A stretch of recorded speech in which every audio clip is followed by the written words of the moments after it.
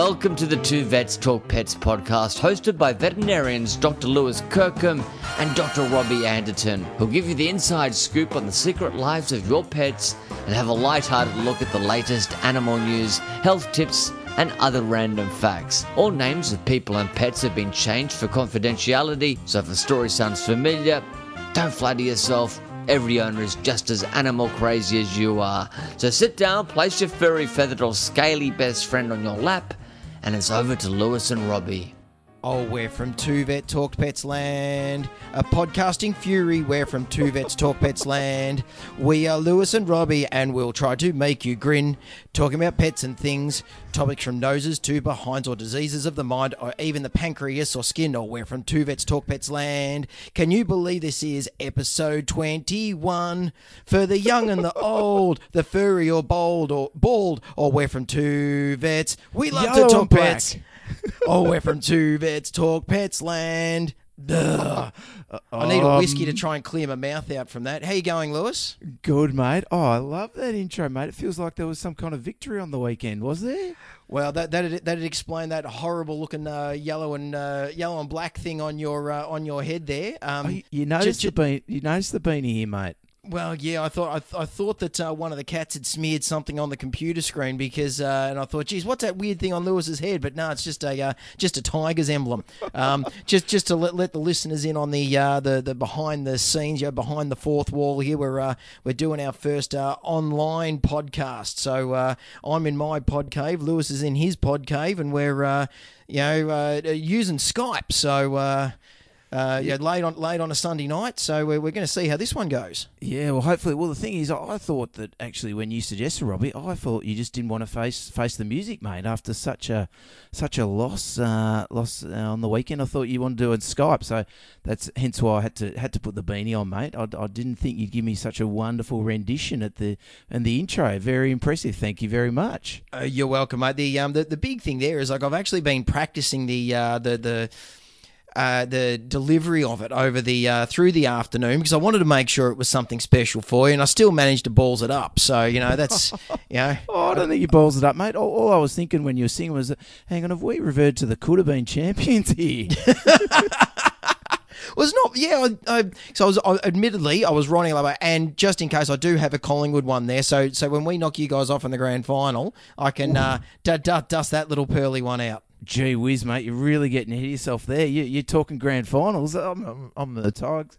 I don't think the Tigers are even going to get there. I just wonder. I don't count my chickens too early, I reckon. Yeah, no, it's shaping up to be a pretty good season, but there's plenty of other good podcasts out there for footy.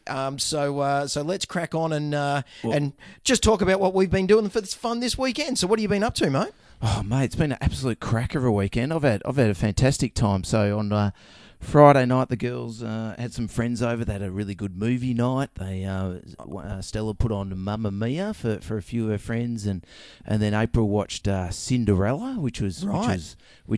While me and Deb sort of just hung out and kept the peace and kept feeding popcorn to them. And then Saturday went to the game, which is obviously we've already talked about that. Won't go into that anymore. Won't rub it in too much more.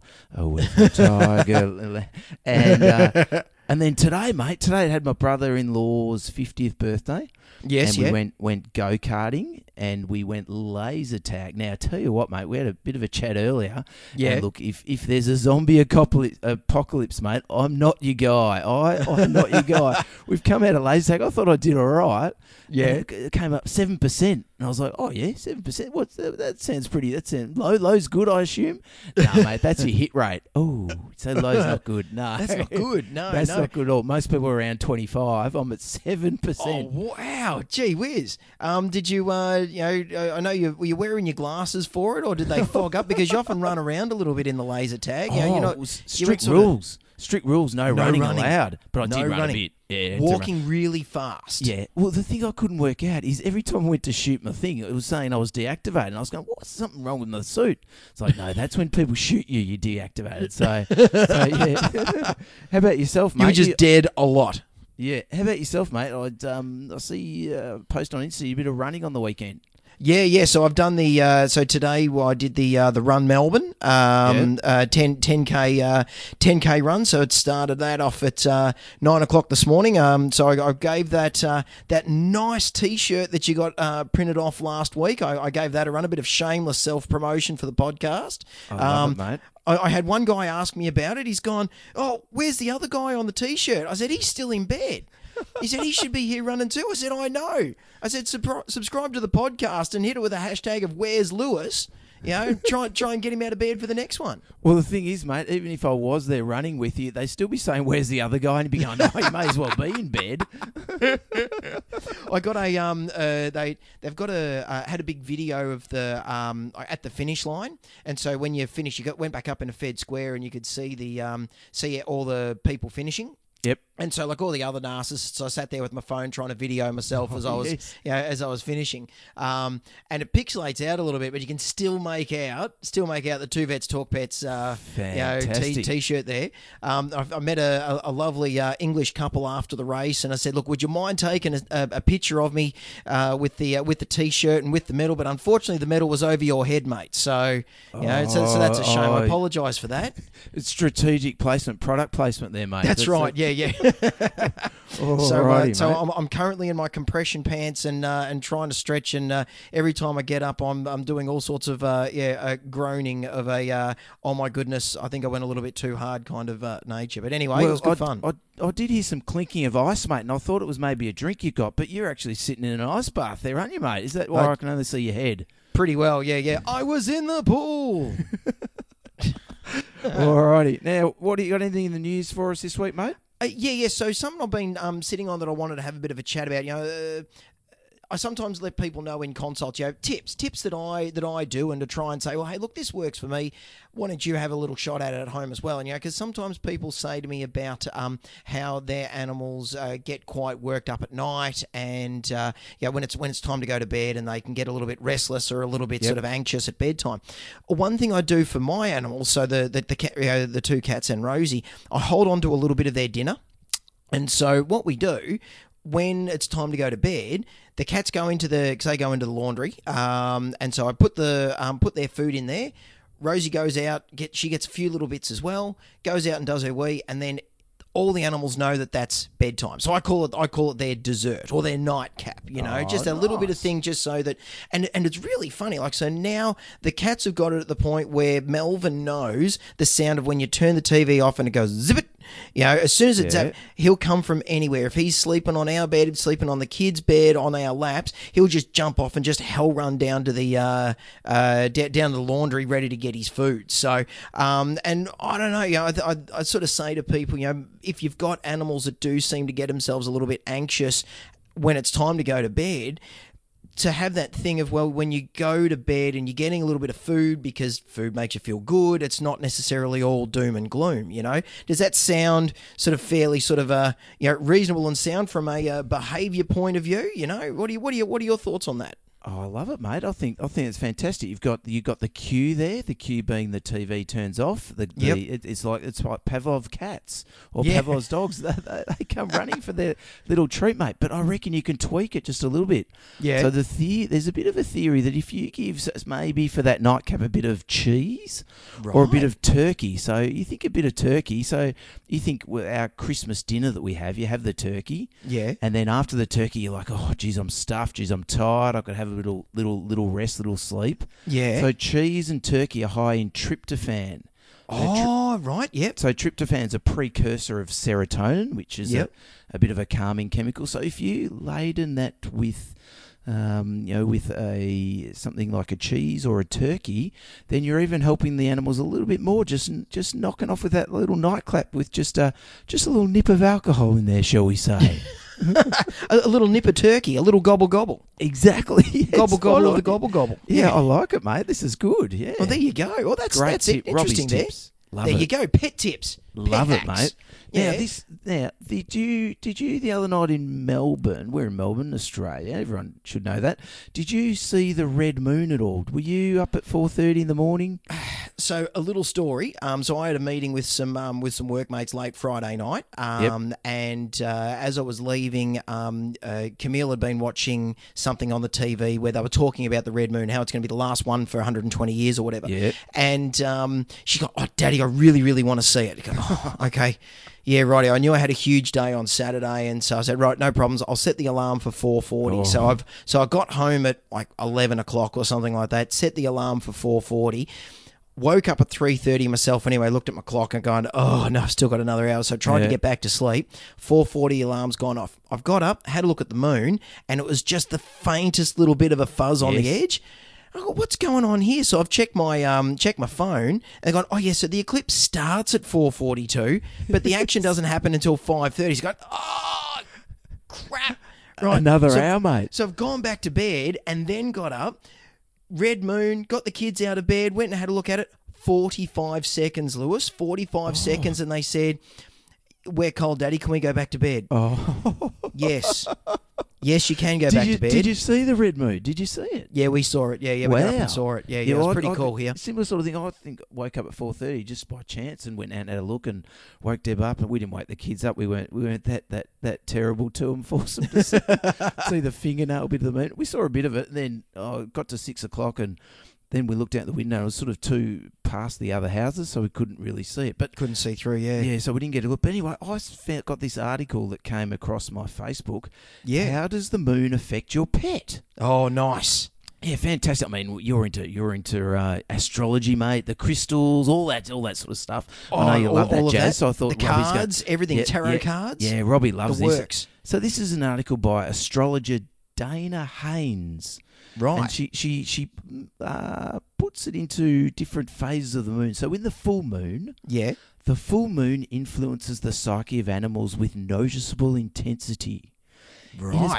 It has been said to increase chaos and even cause the earth to shake. Right. Gee whiz. Does the earth shake over your way, mate, on the full moon? Well, there's often waves, that you see at the beach, which I think has something to do with the moon, doesn't it? So maybe she's right. Well, she goes, veterinary staff and animal control keep busy during this phase. Now, this is probably the only bit I actually believe. There is a known studies have been done that there are more dog bites on a full moon. Yes. Than at any other time. So that's probably something that she's got true.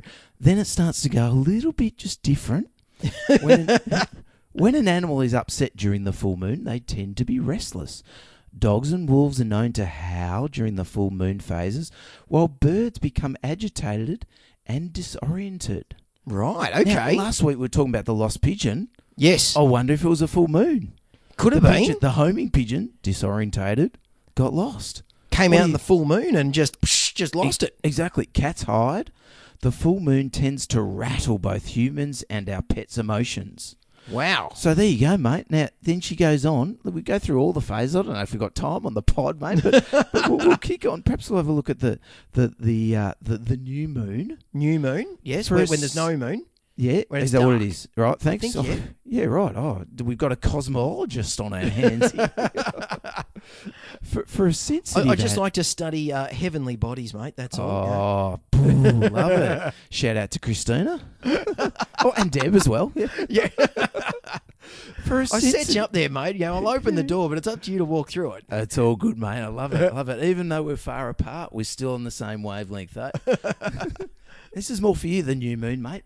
For a sensitive animal. Right. The new moon, not unlike the full moon, supports intention, and therefore it is a time to change old habits which block awareness. Right. Wowzers.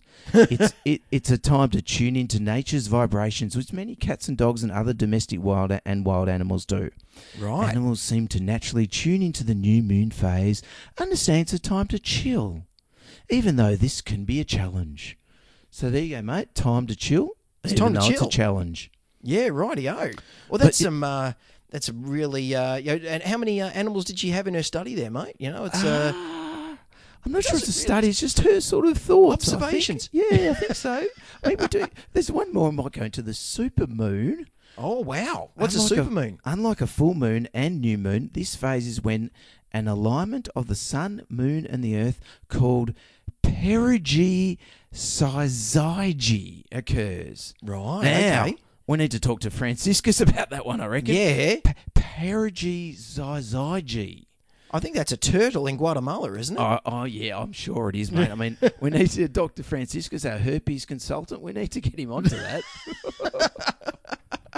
So there you go, mate. That's really hopefully set you up for understanding the moon phases and how it affects our pets. Oh, absolutely. I think the only piece of missing information there is what phase the moon was in was while she was writing that paper too. Oh, lovely, mate. Yep. Could have been a blue moon, eh? You reckon?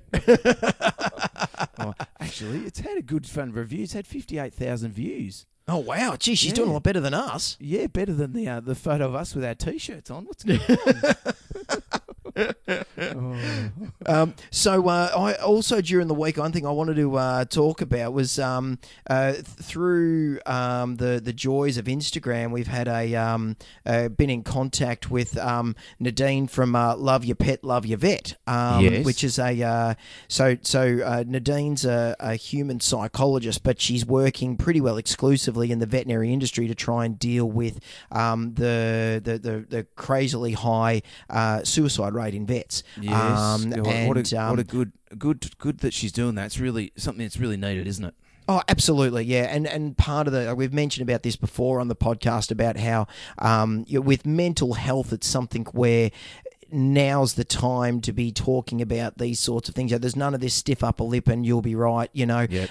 It's a whole different world now, and it's okay to talk about your feelings and talk about when things are going wrong. And so we had our first committee meeting, much like the way that we're having a committee meeting now, or a meeting over Skype now. We there was a group of 6 of us. So there was myself, a vet called Scott Campbell up in Brisbane, a vet from who is Colombian, and she was in Colorado, so I think she Wow. must have been talking to us about 4 o'clock in the morning. And Nadine in the Gold Coast, a vet nurse called Sarah here in Melbourne, and there was another dude in Melbourne who was a friend of a vet who'd unfortunately taken his own life in March of this year. So, but it was a really good sort of meeting of like minds, of where we're all trying to get together and trying to work, right, well, how can we try and do something? How can we try and make something work? So, I'd sort of mention it just as anyone that's listening, you can go and find the Love Your Pet, Love Your Vet campaign on Instagram. They've done quite a few videos as well with the help of Royal Canin. They're on Facebook too, mate, I think, as well. Yeah, absolutely. Yeah, they're all over the shop. So get on those, have a look, and support the campaign, because it's I think Nadine is she's very, very committed to making this work. So I think we're going to see some really, really good stuff from this, and it really is it's an honour to have been to be involved in it. So we'll see what sort of good stuff we can we can bring from it. Oh, good, mate. That sounds great. You'll keep us posted on how things go with that. Absolutely. Certainly, I'm sure the listeners are really like to keep on top of it. And in a similar vein, I don't know if you're involved with this program, but with the Australian Veterinary Association, they have a mentor program.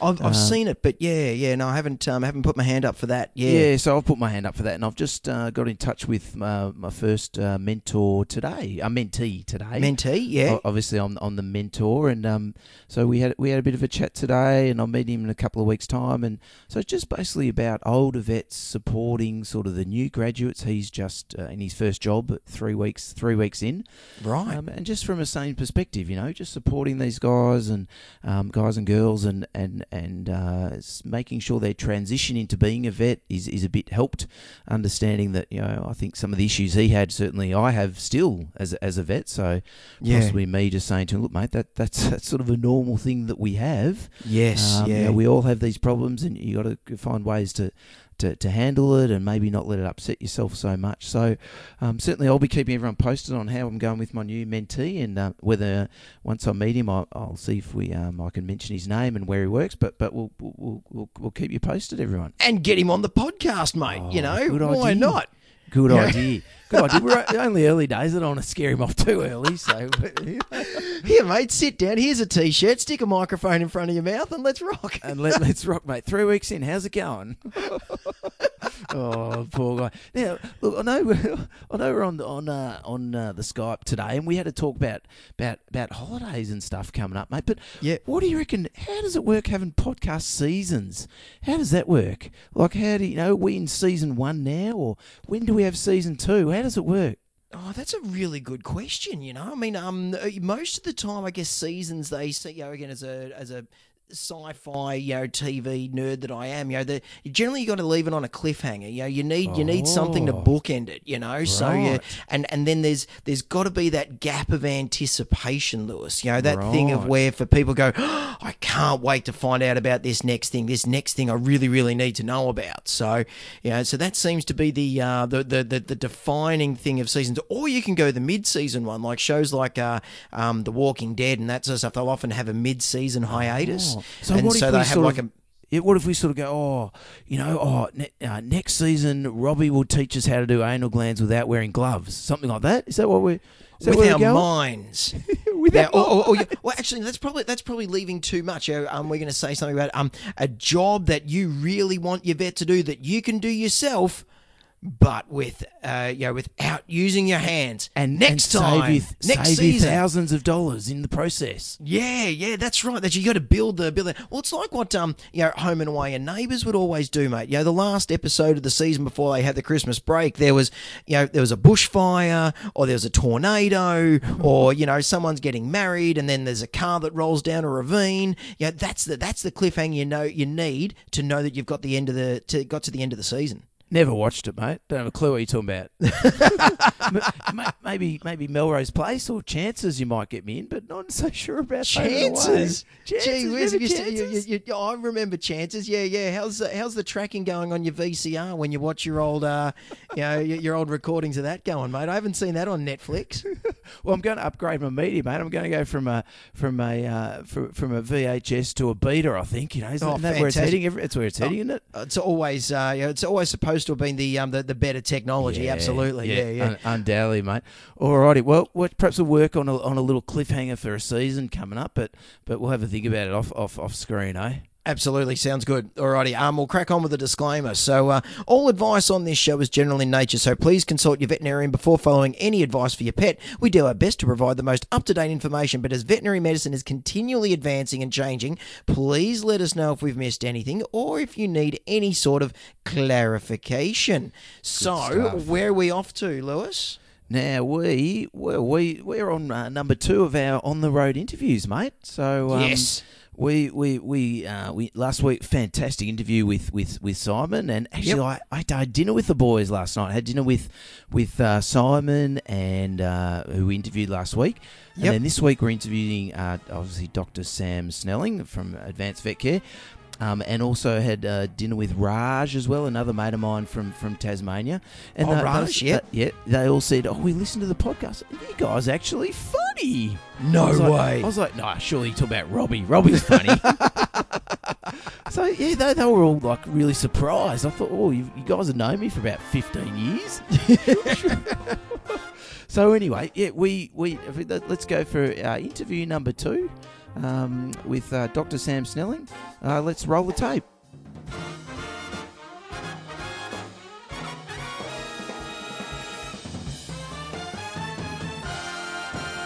So to follow on our series of 2 Vets Talk Pets on the Road interviews, today we're having a light-hearted chat with a Melbourne specialist veterinarian who really needs no introduction. He's a fellow of the Australian and New Zealand College of Veterinary Sciences in Small Animal Surgery. He's a registered specialist surgeon as well as co-director of Advanced Vet Care, a multidisciplinary specialist referral centre based in Kensington, Melbourne, Victoria. It's Dr. Sam Snelling. Welcome, Sam, and thanks for chatting with us today. My pleasure, Lewis. Hi, Rob. Glad to be on your new podcast, and I'm hearing you're getting lots of listens, so that's great. Yeah, well, you're a big listener of the show, mate. I think so. It's high up on my Stitcher, just behind my favourite murder, and then right underneath that is let's see what it's called again. The two vets. Lift that up there, Robbie. 2 Vets Talk Pets podcast. Yeah, mate. Very fantastic, good. Yeah. Fantastic. Oh, well, thanks, mate. No, I mean, in the intro, I did call you a co-director because obviously Magella is our head director, or Yeah, I'm very much secondary to Magella, my business and life partner, and she runs a fairly tight ship in the business and the home. Fantastic. I know you're a bit nervous about the pod today, mate, with the newfound fame that'll come from us. But if you take my advice and you're updated your MySpace and your Bebo account, and you're all good to go. Yeah, that sounds like from the 90s. Is there still MySpace? Yeah, there is. We got 30 listeners from MySpace, mate. That's great. Yeah, they're all the nanas though. But Yeah. that's it, Yeah. No, when you get it up, it does a jingle of Robbie singing. He does a great rendition. That's the first song that comes on. Oh, right. Yeah, it's great. Really good. Fantastic. Yeah, I've got a Spotify list coming out soon, Sam. It's Yeah, fantastic. beautiful. Yeah. So, Sam, I wanted to ask you, what made you decide to want to get into surgery? What of all the crazy stuff they make us do at uni, what drove you into surgery? It was a bit roundabout, Rob. And when I graduated from uni, I thought I was going to be a dairy nutritionist, which is a very dry area of veterinary science. I can see you slotting quite there. Yeah, that's right. Looking at how much kind of nutrition from patches of grass and how that would translate Cow to milk. days, I think they're called, aren't they? How many cow days there are in a paddock? Exactly, things like that. And well, you guys know too much. I obviously was misdirected, and I did a dairy. As soon as I graduated, we started travelling. I didn't get a job straight away, and I actually did a dairy locum in WA, and that was the end. I just did a week's dairy, and I thought, that's not it. Yeah. Ended up in Mildura, working in a small animal and mixed practice, but mainly bit of sheep and horses and cattle, but 80% smallies. And because Mildura is so far away from referral centres, 5-6 hours from Melbourne, we actually had to do a lot of the surgery ourselves. And I grew up on a farm, and I was always pretty agricultural minded. Dairy farm, mate? Is that where the interest for the nutritionist lots of dairy from? farms around, but we was a beef raising vealers. Yeah, right. Yep. But there was a few surgical cases in Mildura that I just really remember, and I'm sure that there's one case in particular. It was actually a horse that had a cyst on its ear, and multiple vets had seen it and kept draining this cyst, and it never really got to a resolution. And eventually the owner agreed to, knocking the horse out and doing a surgical removal of this really big dermal cyst in the ear. So bringing the new grad up in Mildura, mate, for the fifth vet to have a go. Boss is away. You go and do that pony out in the paddock. Knock it out too. Horse anaesthetics always, never the easiest thing, especially out in the paddock too, Sammy. Very dangerous, very dangerous. And it just solved the problem. And I guess, surgeons in general maybe stereotypically have a kind of like for instant kind of repair of things rather than the more chronic management of cases. I know that's a stereotype, but that fixed the problem, and I really started to see the value of surgery being able to fix stuff.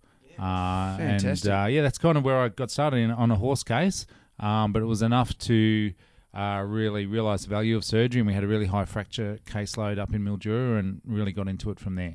Fantastic, mate. So obviously there are many options today for pet owners to provide, more advanced care for their pets.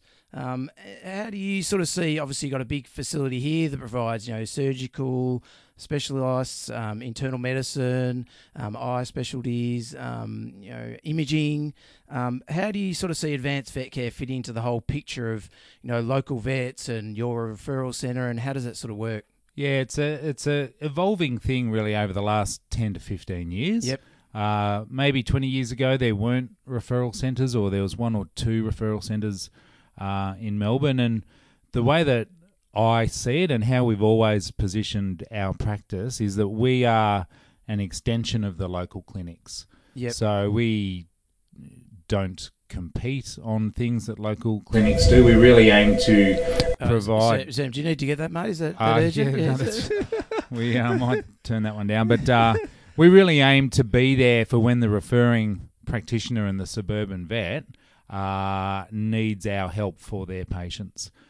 So we don't do any of the routine health kind of well-being management of patients, but we are there for complicated fracture repair and hip replacements. And the other position, I guess, our business is providing that after-hours service. Yes, And, so you are a 24-hour emergency centre, aren't you, as well? Yep. Yeah, that's right. So as the demographics of the veterinary workforce change and the kind of the modern appreciation that you just can't be on call for 24 hours a day, Yes, as yep. in the past, and we all know that that's, can be damaging long term for people to work that much. We kind of provide that 24-hour service for lots of the surrounding practices, and allow other clinics just to be able to shut the door when it is. So it's kind of a cooperative tier, I guess, to the industry. And I think certainly that's what I certainly refer cases to, quite regularly, and that's what I love is that,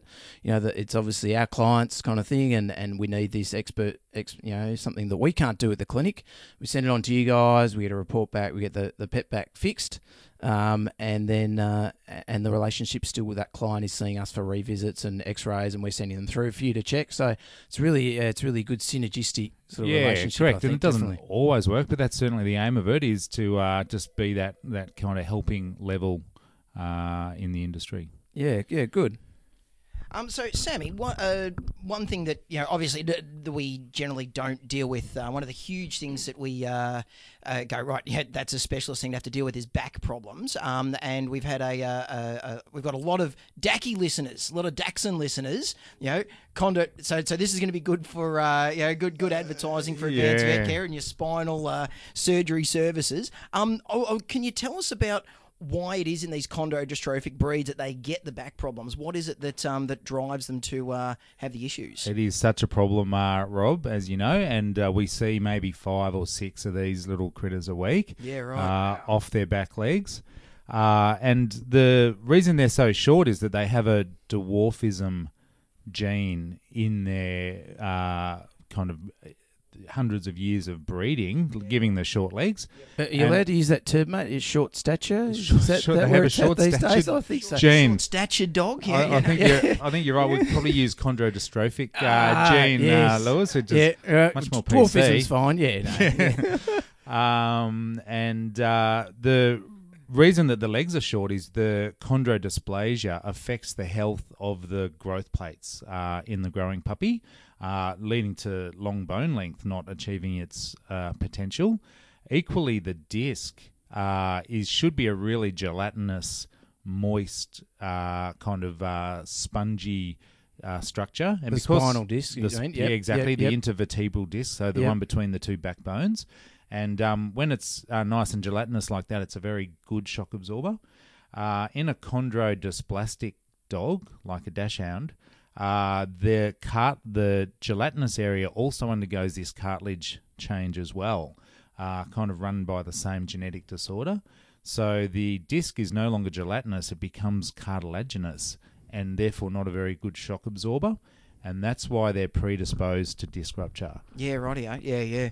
So, is that something that's because we do see disc issues in other dogs as well, but that's the reason why you got the predisposition in those. It's that genetic issue that they've got so the disc just isn't made of the same normal stuff as what an otherwise normal dog would have. Exactly right, and the Dashies are kind of a perfect storm of problem, because then they also have quite a long back, because the chondrodysplasia doesn't affect the vertebra as much as the long legs, and then a very short legs, so there's a lot of angular force in the middle of their back as well. So vertebrae of a fairly normal sized dog, but of the tiny little legs, then means that you've just got all the gravity being gravity, then just putting pressure Much through more the pressure back. in that thoracolumbar area, and we see 90% of our disc prolapses in Dackies Yep. will be in that thoracolumbar area between T10 Yep. and L2. Right. And obviously, when you see a spinal case and it comes in, do you have a sort of a grading system to use? Like, I mean, obviously, do you ever sort of see a massive disc? Are many of them a massive disc, do you think? Or Yeah, it's like amazing. What sort of percentage would you call? Massive. Yeah. Disc, It's, that's disc, mate, with a SC, just for listeners. It's a little frog in my throat there. It's surprising how massive the disc prolapse can be. Do And you they're see- still walking. Like you can look at them, and there's not a great relationship between how massive the disc prolapse is and the dysfunction in the back legs.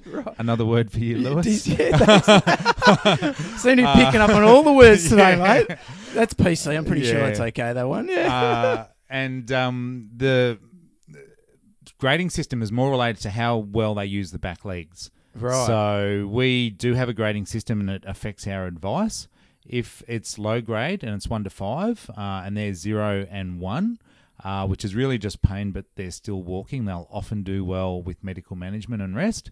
If you get to loss of voluntary motor function, i.e. they're dragging their back legs, Yes. we start to think grade 3 and 4. Yes. And you really should do surgery on those, in my opinion, to give yourself the chance of the best long-term outcome. Right. Yep. And if you get to a grade 5, which is the worst grade, they're losing pain sensation in their hind legs, Right. and you've got 24 hours to do something. Wow. So it's an Otherwise, emergency, isn't it? It can be an emergency. Yeah. Otherwise, the prognosis, if you don't decompress a grade 5 within 24 hours, goes down significantly. Wow. And so what? Obviously, when you're sending them home, you're hopeful that they're walking out in their own special way. Is that? Yeah, Is that it's a term something that I've used in the past. You might yeah? have done some research on that, but Yeah. you do have to be careful what you say. This is a worldwide podcast, mate. So In their own special way is another way of saying still ataxic. Right. So still a bit wobbly. A bit wobbly in the back legs, but we tend to discharge them if they're improving and they can urinate, because post-surgery they often have trouble coordinating their bladder. But once we Right. see them urinating and they're up and around in their own special way, Yes. then they generally go home. Yeah. Right. Okay. And what sort of prognosis do you have for them, Sammy? Like, so when you're talking the numbers for your low-grade ones, you're not doing surgery on, your middle ones where you probably should, and then the ones right up the end that if you don't, that you're in some real strife. What sort of, Outcomes, pulling yeah. out So the those numbers, yeah. those middle ones, Rob, that Yeah. still have voluntary motor function or still at least have pain sensation, Yep. about 95% of dogs Yeah. will return to walking again. Excellent. Yeah. It can take 4 to 6 weeks. Yeah, rightio. Yeah. The grade 5 ones with the no deep pain will about 50% won't walk again. Yeah, okay. With the surgery. Even That's- with the surgery. Yeah, right. Yeah, yep. If you don't do the surgery, about 95% won't walk again. Yeah. But it's important for Wow, owners okay. to understand once you get to that serious situation, it's a 50-50 proposition. I'd like to think that maybe it's a bit better here, maybe 60-40 over the years, but it's certainly not 90%.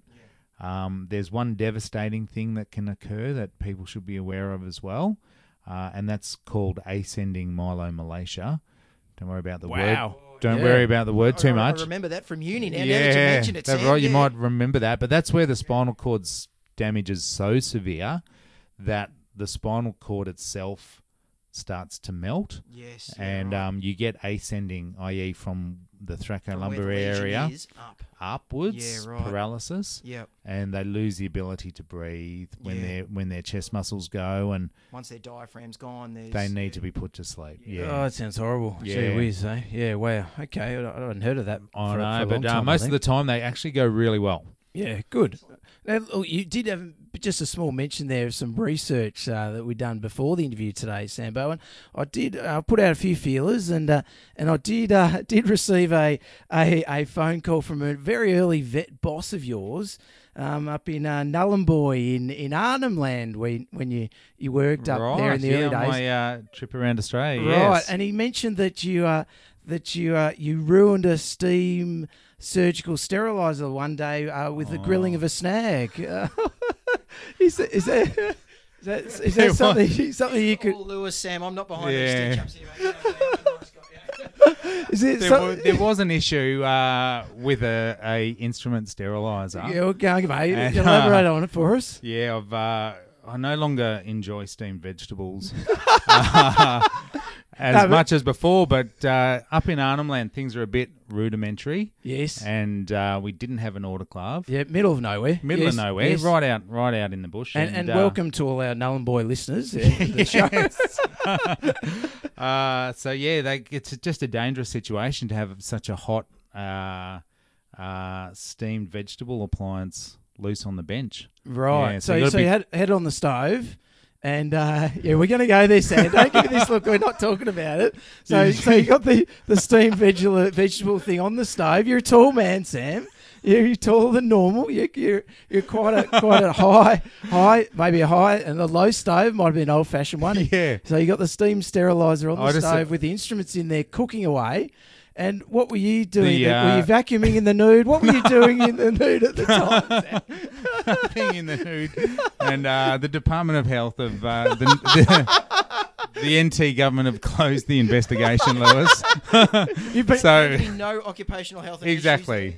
Yeah. So everything's clear, and so why was the floor slippery? What was going on? The case has been closed and sealed, and we just don't talk about it anymore. No, yes, we do. We do on this podcast, definitely. Yes. Anyhow, what are we up to next? I think. Don't know. No, look at your watch. We've got plenty of time, Sam. Did you hear that, Paige? I think my TPO surgery's on the table. All righty. Well, we might let you off that one, Sam. The listeners might have to join the dots on how the snag was grilled and and what Sam was doing vacuuming the nude on that slippery floor. Anyway, so one thing me and Robbie sort of been banging on a bit about. We had a bit of a disagreement about last week. We were talking about anal sacculectomies. And Robbie, does a lot of those in clinic, and I tend to refer those on. And my concern with referring them on was there's the risk of the fecal incontinence. Yep. And just wanted to get your sort of grip on it. Obviously, just for the listeners, an anal sacculectomy is where we remove the anal glands surgically when they're causing a problem for dogs usually. But what's your take on the percentage risk of short-term and long-term chances of fecal incontinence with that procedure? It's a surgery that I always stage, meaning you do the left one or the right one first and then the other side at a period of time down the track. So 2 anaesthetics, yep. Two anaesthetics, two surgeries. Right, yes. And I almost am to the point that I refuse to do them bilaterally at the same time. Right. Because I think that your risk of incontinence is significantly higher if you do that. Right. The beauty of staging them is that you can do one side and then several weeks later assess the muscle function on the side that you've already done. Yes. And if it's okay, go ahead and do the other side. Right. And I understand that that's more inconvenient to do 2 different procedures. Yes. And possibly more expensive for the owners. But it avoids almost completely the risk of incontinence. And if you have an incontinent pet, it significantly affects the pet-owner bond. Yeah. Human-animal bond. Yeah, pet-owner exactly. bond. Massive problem. Massive problem. So yes. I think it's worth that extra effort. Right. Well, that's good to know. Jeez, I think we've all learned something there today. Yeah. All righty. Fantastic. Now, something you want to... Yeah, so, and then, Sam, we asked Simon this, what's happening in the world of surgery that gets you excited? Like, what's something that's on the cutting edge? What's the thing that gets you jumping out of bed, Sam, going, today I get to do this? What's the thing that sort of gets you really... What gets you rushing to the stove to turn off the steamed veggies, mate? Look, I really enjoy hip replacements. Right, yep. And we're fortunate there's a really good company based in the US that provides human-grade implants for dogs. Fantastic. I guess the thing that really excites me is how the technology that, let's face it, is often developed for human surgical advancement flows into veterinary surgery. Yeah. And that's the thing that really is exciting. And that's also using imaging techniques such as CT scanning and MRI and advanced scanning techniques. Give you a much better picture of what's going on in there so that you can stage your surgeries better and make better pre-operative decisions. So it's that technological advance that we enjoy. And the big things are hip or joint replacements, minimally invasive surgery, so using laparoscopy and minimally invasive techniques in the joints, arthroscopy, to minimise the morbidity to the patient. Unnecessary trauma, if you can unnecessary avoid the trauma. trauma. Then Exactly right. And then there's some excellent, and this is a little bit bland, but some excellent ligashore and vascular bleeding control devices as well that are designed for human use. And we use them a lot in small animals, staplers and specialised devices to make surgery easier. And that's the exciting thing for me really, Rob, is just seeing how these technologies make our role easier and drastically increase the number of conditions that we can treat. Oh, fantastic, mate! That's great, mate. I'd like to say thank you so much, Sam, for taking the time to have a chat to us today. As now one of the official vet friends of the Two Vets Talk Vets podcast, we'd like to present you with a limited edition Two Vets Talk Vets show bag. Wow! Not currently available in the Grand Pavilion at the Royal Melbourne Show, so you will be getting one today. It is exclusive, definitely. So, contained within the bag, we've got some goodies for you. We've got a packet of a Nobby's salted nuts, mate, for any time you're a bit hungry in surgery. Thank you, Lewis. Yeah, you can nibble on Nobby's nuts, and I know your kids are a bit older now, mate, but I do know you can never have enough dog stickers. Yeah, you know, to my 16-year-old's going to love those, yeah, Lewis. I bet. Yeah, that's right. Put them all over his textbook. And this is probably the one you'll love the most. Is actually a framed little picture of the two of us, mate. Just the memento of our time together today. That is just so special. I can imagine where I'm going to put that. You tearing up there, Sam? Is that one of those filler photos that you go and replace it with one of your own? Or don't mate. Yeah, you can. Whoa, what? That's the way it came from Maya, mate. Yeah, it came with that picture already in there. It's fantastic. And it's haunting. I can see why they'd use two male models with such fantastic beards, such regular hair growth on the face. That was a backhanded slap there, Sam. Mate.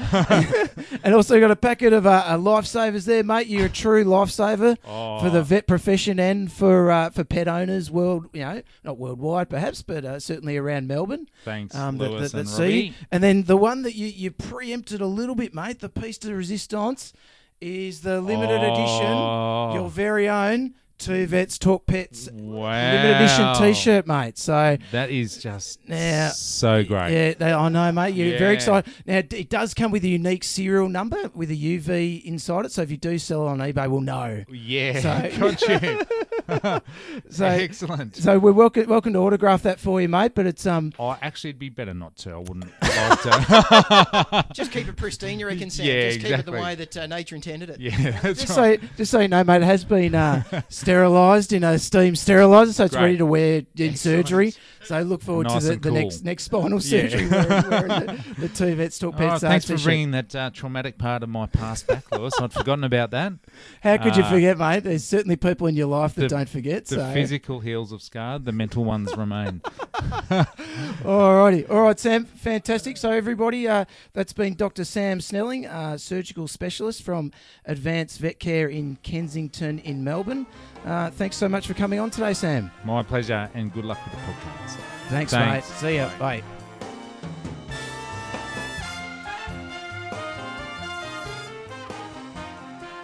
Well, there we go. How about that, mate? Wasn't that good? Thank you very much for that, Sam. That was good fun with Sammy. All right, mate. Now, you got something you want to have a chat about today? Yeah. I was just thinking, mate. We had a question previously about heart murmurs. Oh yeah, I've got it here somewhere. Hang on, where would I put it? Oh, here we go. It's right in front of me. Oh, that's right. Yeah. When I saw your grimace, I thought, oh, hang on, are we going to have to throw in an edit point? But no, you're just looking for the sheet of paper. Yeah, just looking for the sheet, mate. Now, we had on Instagram. We had a question from now. Look, I'll probably keep this person anonymous, and I think it'll become evident when I get to the end of the question. Yeah. But could you include a part on dogs with heart murmurs and how these affect them? By the way, great podcast. I work in the human medical field and tell my boss I'm listening to a medical podcast. He doesn't need to know it's the wrong species. Well, that's all right. We still cover medical things. We're all mammals. Fantastic. Yeah. We've even spoken about about platypuses. They're mammals as well. You know, a little bit rhinoceroses. different, Rhinoceros. It's a mammal. Big thing. We love talking about rhinos, don't we, mate? Yeah. Or owls. We talk about owls. We talk about everything. I don't think an owl's a mammal, though, is it? You know, you might have to confirm with Dr. Franciscus, but I'm pretty sure you may not be mammalian there. Yeah, you might have got me there. Yeah. Minor technicality. Minor technicality. It's got a heart and blood. So Yeah. there you go. Yeah, but feathers. I don't think they have feathers. Mammals don't have feathers. Not generally, no. All right, so heart murmurs. So I thought, because all the time when animals come in, part of our clinical examination is we grab the stethoscope. And it's a running joke at our clinic that whenever anyone's trying to find where a stethoscope is, generally they've got to look around my neck because there's because that's where the stethoscope is. Yep. That's supposed to be where they're trying to look for it. To the point where is that so the clients recognise you as the vet mate and don't think you're just the guy cleaning the floors or something? Yeah. I've got to get out of the blue what do you call it? The blue overalls. You know, I've got to get out of that. I've got to try and find a more veterinary sort of looking uniform. You know, well, it's a step up from the white overalls and bow tie I used to wear, mate. That's you've really stepped on from there. Man, remember when we were at uni and we used to have the white overalls? I reckon it was painters and vet students were the only people that would ever buy white overalls. Why? Why do they give us white overalls? I don't understand. Oh, it's insane. So with stethoscopes, there was once I was so I was looking around for the stethoscope. I can't find where the damn stethoscope is. So I run around into the next consult room, grab the stethoscope, listen to the animal's heart, thrown it over my neck. Oh, and that's where the other stethoscope is. It's already around my neck, so I had to double up. I was looking like Tupac Shakur with all this bling around my neck. So go right, chuck one of them away. Well, with the gold necklace, you reckon, mate? Absolutely, yeah. Flavor Flav, so with the big clock on the necklace as well. So anyway, big dollar sign, yeah. So whenever we're listening to dogs' chests, we're listening to their heart, and so we're listening to the heart. We're listening for heart rate. We're listening for heart rhythm. Listening for what's called an arrhythmia, which is where usually listening to a heart and it's lupped up, nice, normal, even beats. And an arrhythmia, it's when it's all over the shop. Yep. But we're also listening to how those sounds sound. We're listening for nice, crisp, lupped up. If you hear something where as a murmur, instead of it being a nice sharp sound, you're hearing a whoosh or a thrill or something. It's like you lose that nice sharp sound. Yep, nice distinct sounds, isn't it? Yeah, and it's the heart murmurs themselves are because there's some blood flow that's going essentially in the wrong direction, turbulent or blood it's being flow. turbulent. Yeah, exactly. Yeah. But the interesting you bring up when you put the stethoscope on the heart, you're listening to the heart. When I first graduated, I went out and did mixed practice and went out and did cow work. My boss at the time said to me, you must be sure you use the stethoscope to have a good listen to the cow's heart, and a good listen to the cow's stomach and listen for sounds and that sort of thing. And he said, you'll get a bit of information that, but it also means you get quite a bit of thinking time. Yes. So you can put the stethoscope in your ears and then the farmer can start trying to chat to you and you can just pretend for a good 5 minutes that you're listening when you're going, what could be wrong with this cow? Yeah. And so kind of I've sort of run with that a bit more. I reckon I'm sometimes in a consult room I'll listen to the heart for the first 20 or 30 seconds, but the next couple of minutes I'm just ticking over possible problems in my head, I reckon. Yeah. Or a bit of time out, just time to myself.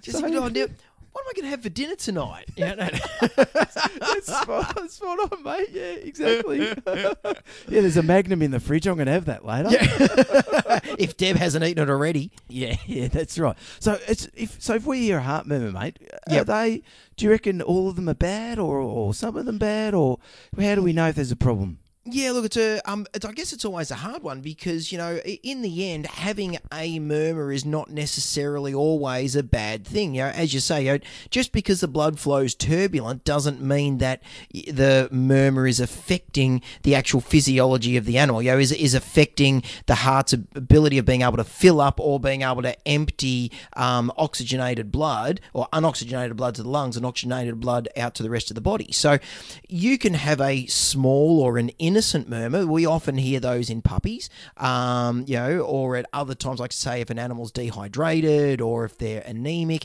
you may hear a murmur that's there because there's turbulence in that flow, but it's not actually I guess it's not necessarily like a heart murmur causing heart failure or cardiac function impairment.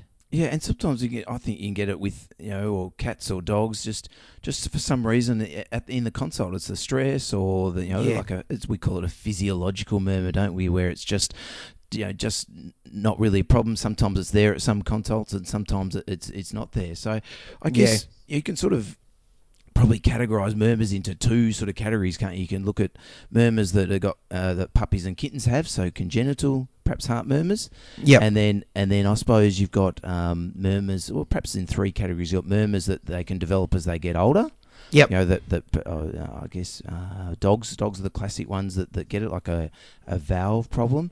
And then I suppose you've got some murmurs that can be secondary to some sort of non-cardiac things. So, a classic one might be a thyroid problem in a cat, or, maybe they've got heartworm, or, a lot, sort of anemia as well can cause it. Yeah. So there can be lots of different causes, and I guess it depends really on the age of the animal and sort of what the next step sort of is. So I guess if you've got a young animal that's got a heart murmur, what do you reckon? What sort of next step are we going to do if the vet hears a heart murmur?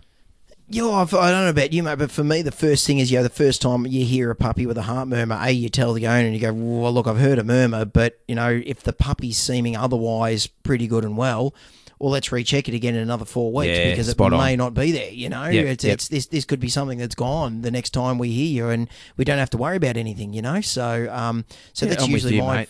Yeah, and the one sort of caveat I put on that is there are some heart murmurs that you listen to and you go, oh crap, this isn't an innocent murmur, like if it's some of the congenital heart diseases, like so things like PDA, patent ductus arteriosus, or if the animal's showing other signs, it's the gums are blue and things like that, and you're thinking, oh, hang on, there's something that's shunting from one side to the other here. This is bad news. They're not ones that you can say, well, fingers crossed, hopefully in 3 or 4 weeks it'll be okay. They're usually ones where in 3 or 4 weeks you're in some pretty dire strife. So she's having trouble running around a little bit, and she's got a heart murmur. We might investigate that, I reckon. Absolutely. The good one, the one I like, mate, is Tetralogy of Fallow. Remember that one? Yes, I do. Yeah, Christina did her ClinSem on it. So fantastic. Yeah. Right, you'd be right up your alley, mate. Oh, yeah, that was 20 years ago, mate. I remember it, and I remember it's not good. There's 4 things to it, and Fellow was the guy who wrote a paper about it. That's the name, is it? Oh, right. Yes.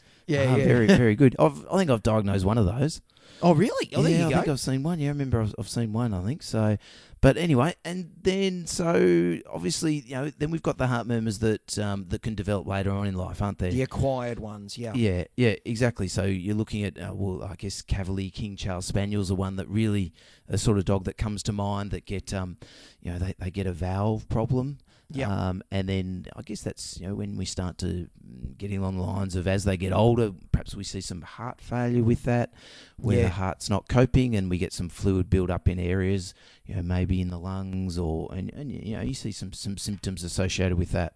Yeah, for sure. Yeah, I think and again, the thing with cavies, I mean, a lot of cavies, if they're seeming fine, like they're exercising normally, their gum colour's good, their heart rate's okay, there's no arrhythmia, but they've got a murmur, it's something I always say to the owners, well, look, they've got a murmur now, but everything else seems to be okay. We're going to watch this dog like a hawk because it's a cavy with a heart murmur, and especially as they get older too. Like if you've got a 10-year-old cavy without a heart murmur, I think that's more exciting than if you've got a cavy with a murmur, because by that age, most of them have got them. But yes. the big thing is once you're getting in those predisposed breeds or in dogs that haven't had murmurs beforehand, it's prudent to be keeping an eye on those dogs with more frequent clinical examinations, and also thinking about doing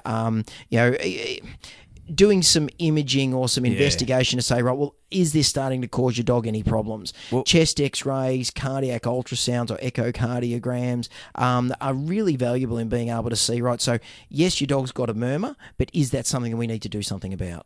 Yeah, well, when we went to Fasava, when you first broached the podcast, we went to that conference up on the Gold Coast, mate, and certainly learnt there that if we've got a murmur, we're really pushing more and more to do a chest X-ray now, aren't we? So that if that heart's enlarged at all on chest X-ray, we know that there's medication that actually is going to prolong their life. So I've been pushing more and more for a chest X-ray on a dog that I'm suspicious of that mitral valve problem. Yeah. And so we can then say, look, we can go on this medication and we can prolong your dog's life.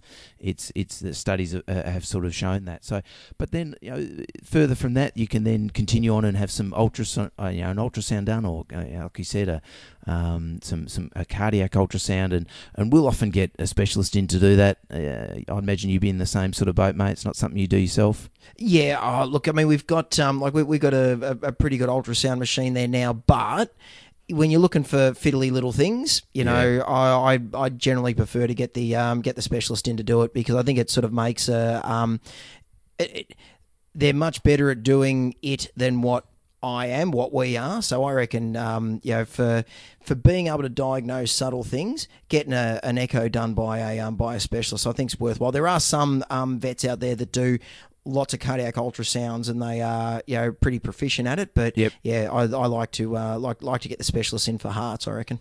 Yeah, exactly. And I think certainly if we've got a heart murmur and perhaps we're needing anaesthetic or considering anaesthetic, certainly having an echocardiogram, echocardio done certainly can help us have a bit of an idea of how the dog or maybe the cat's going to cope with an anaesthetic as well, I think.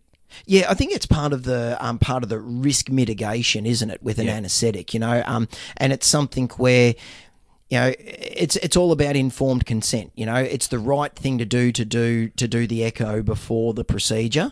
But if the owner says, "Well, hang on, that then means that I can't do the procedure," yes, spot on. You kind of got to weigh it up, don't you, and go, "Well, okay, yeah, that's fine." Means that we're going to go into this a little bit more, blind. You still take all the precautions. You're still going to do everything right. Yeah, you'll do blood tests to check everything else. You'll be careful with IV fluids because, if that heart's not doing well, to overload it with fluid. You don't want to push it into heart failure, just because you load them up with fluids during an anaesthetic. So, because we had a situation like this earlier on this year where it was a dog that, classic case, Cavalier, 9 years old, had a murmur. The owner elected to do the ultrasound. We did the ultrasound. The echo showed that, it's got endocardiosis, thickened valve. It's got a little bit of regurg, but the heart wasn't enlarged. Everything was okay. Do the anaesthetic, knowing that the risk, while it's there, is as minimal as what you can make it, but just be careful with fluids. Yeah, we can do that. Anaesthetic went fine. Dog woke up. Everything's grand. And we're watching that dog now to make sure that it's not going to keep going on to get further heart issues, which it probably will in the future. But anyway, certainly. So I think the point is that if we've got a heart murmur, certainly one, it's not necessarily a death sentence, per se. No, not at all. And certainly, we do every week. We do anaesthetics with dogs with heart murmurs, and they come through really, really well with that. So hopefully, to the anonymous Instagram person, hopefully questioner. Yes. We won't name you because you're probably at work listening right now. So I'm sure Thanks for listening at work. Yeah, I'm sure you know, and make sure you give us a 5-star review on iTunes. Not at work, when you're at home. Yeah. But look, we're getting near the end of the podcast, mate. Now we did get a little bit of mail bag this week. Yeah. Now there's a little bit of an interesting comment. I thought Mark Zuckerberg, our friend of the podcast, Mark Zuckerberg, I thought he was cracking down on the fake Facebook accounts, because we got a bit of a comment on Facebook. I love the shirts. Obviously, we put a post on with the two of us wearing our shirts. Yeah, obviously, Robbie's number one. Yes, and I'm number two, not bitter. Hashtag not bitter. The Facebook comment, love the shirts. Robbie is a super vet, so he should be number one. And once again, thanks, Mum, for that. I think that's your own fake account, mate. You think? Yeah, that's one of the many ones that I have. Going around. I double as a Russian bot, Lewis. Right. You know, I've got a lot of accounts I like to go on and sort of bump up people's Instagram followers. Yeah, and right. Facebook. Oh, ones. if you could do that to ours, that'd be really good, mate. Yeah, I know. I'm trying to, but I just that's a little narcissistic if I bot my own, social media numbers, isn't it? You know? Well, I was wondering why the 25 of our iTunes reviews are actually by you on Facebook, by that fake account. Different spellings of my name. Yeah. That's right. Now we're probably out of time, I reckon, mate. I reckon that's just about got us. So we had another mailbag, but we might just hold it off. I reckon that's a wrap for this week. Absolutely, buddy. Yeah, I reckon we're all done. So if anyone's got any questions or anything like that, hit us up on twovetstalkpets@gmail.com. Follow us on Instagram because Lewis puts on lots of pictures of cute animals. And Robbie puts on photos of him in T-shirts. Make sure you like that. Yeah, they've got Lewis's face on them, which is a little bit weird when I'm standing there at the start line and I'm looking around going, hang on, I'm the only goose here with a picture of himself on a T-shirt, the T-shirt that he's wearing. And because at fun runs, and so there's a lot of charitable things, right? And so they've got pictures of people that are, trying to support cancer and all this really important stuff. And here's me wearing this kooky white T-shirt with my and your ugly faces on there, sitting there going, subscribe to the podcast. Well, I'm thinking people behind you, mate, that are running behind you, the race going, who's this Dr. Robbie flogger with number 1 on his back? Well, I was thinking that, and I was actually thinking, Lewis, because I was, I'd started a fair way up in the line, but I thought I should probably start back a little bit, and so I can run past the slower people, so then that way they get to see the thing on the back. Because that was the thing that I realised when I did the Great Ocean Half, where I had the podcast name on the name tag. Well, that was on the front. Nobody gets to see that. Yeah, right. So I've got to have something on the back. So that's why I thought, I need to start back a little bit so I can pass people, So if anyone's listening to the podcast because you got onto it from Run Melbourne, good on you. Welcome to the podcast. And leave us a shout out. Let us know. Let us know that you saw Robbie at the Melbourne Run. Let us know what you thought.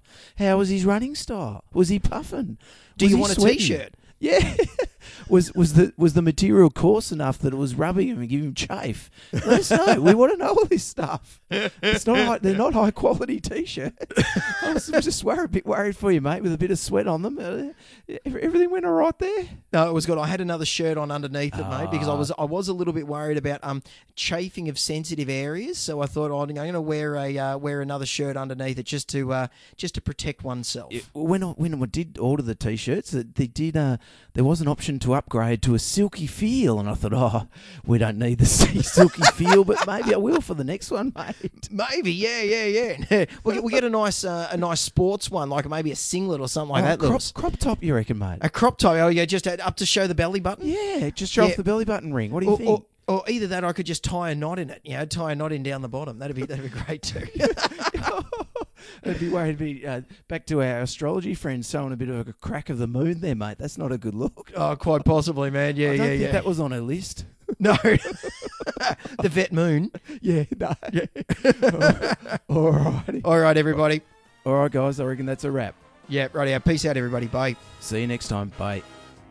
Thanks for listening to Two Vets Talk Pets with Lewis and Robbie. To chat further about this week's episode or ask the guys any questions, search Two Vets Talk Pets on Facebook, Twitter and Instagram, or send an email to twovetstalkpets@gmail.com. You can find Lewis on Twitter with the handle @VetBehaviorist, and more importantly, as the two pet heroes return to their day job of saving animals' lives, be sure to thank them with a 5-star review on iTunes. Every time you do, a small, cute animal will receive a cuddle.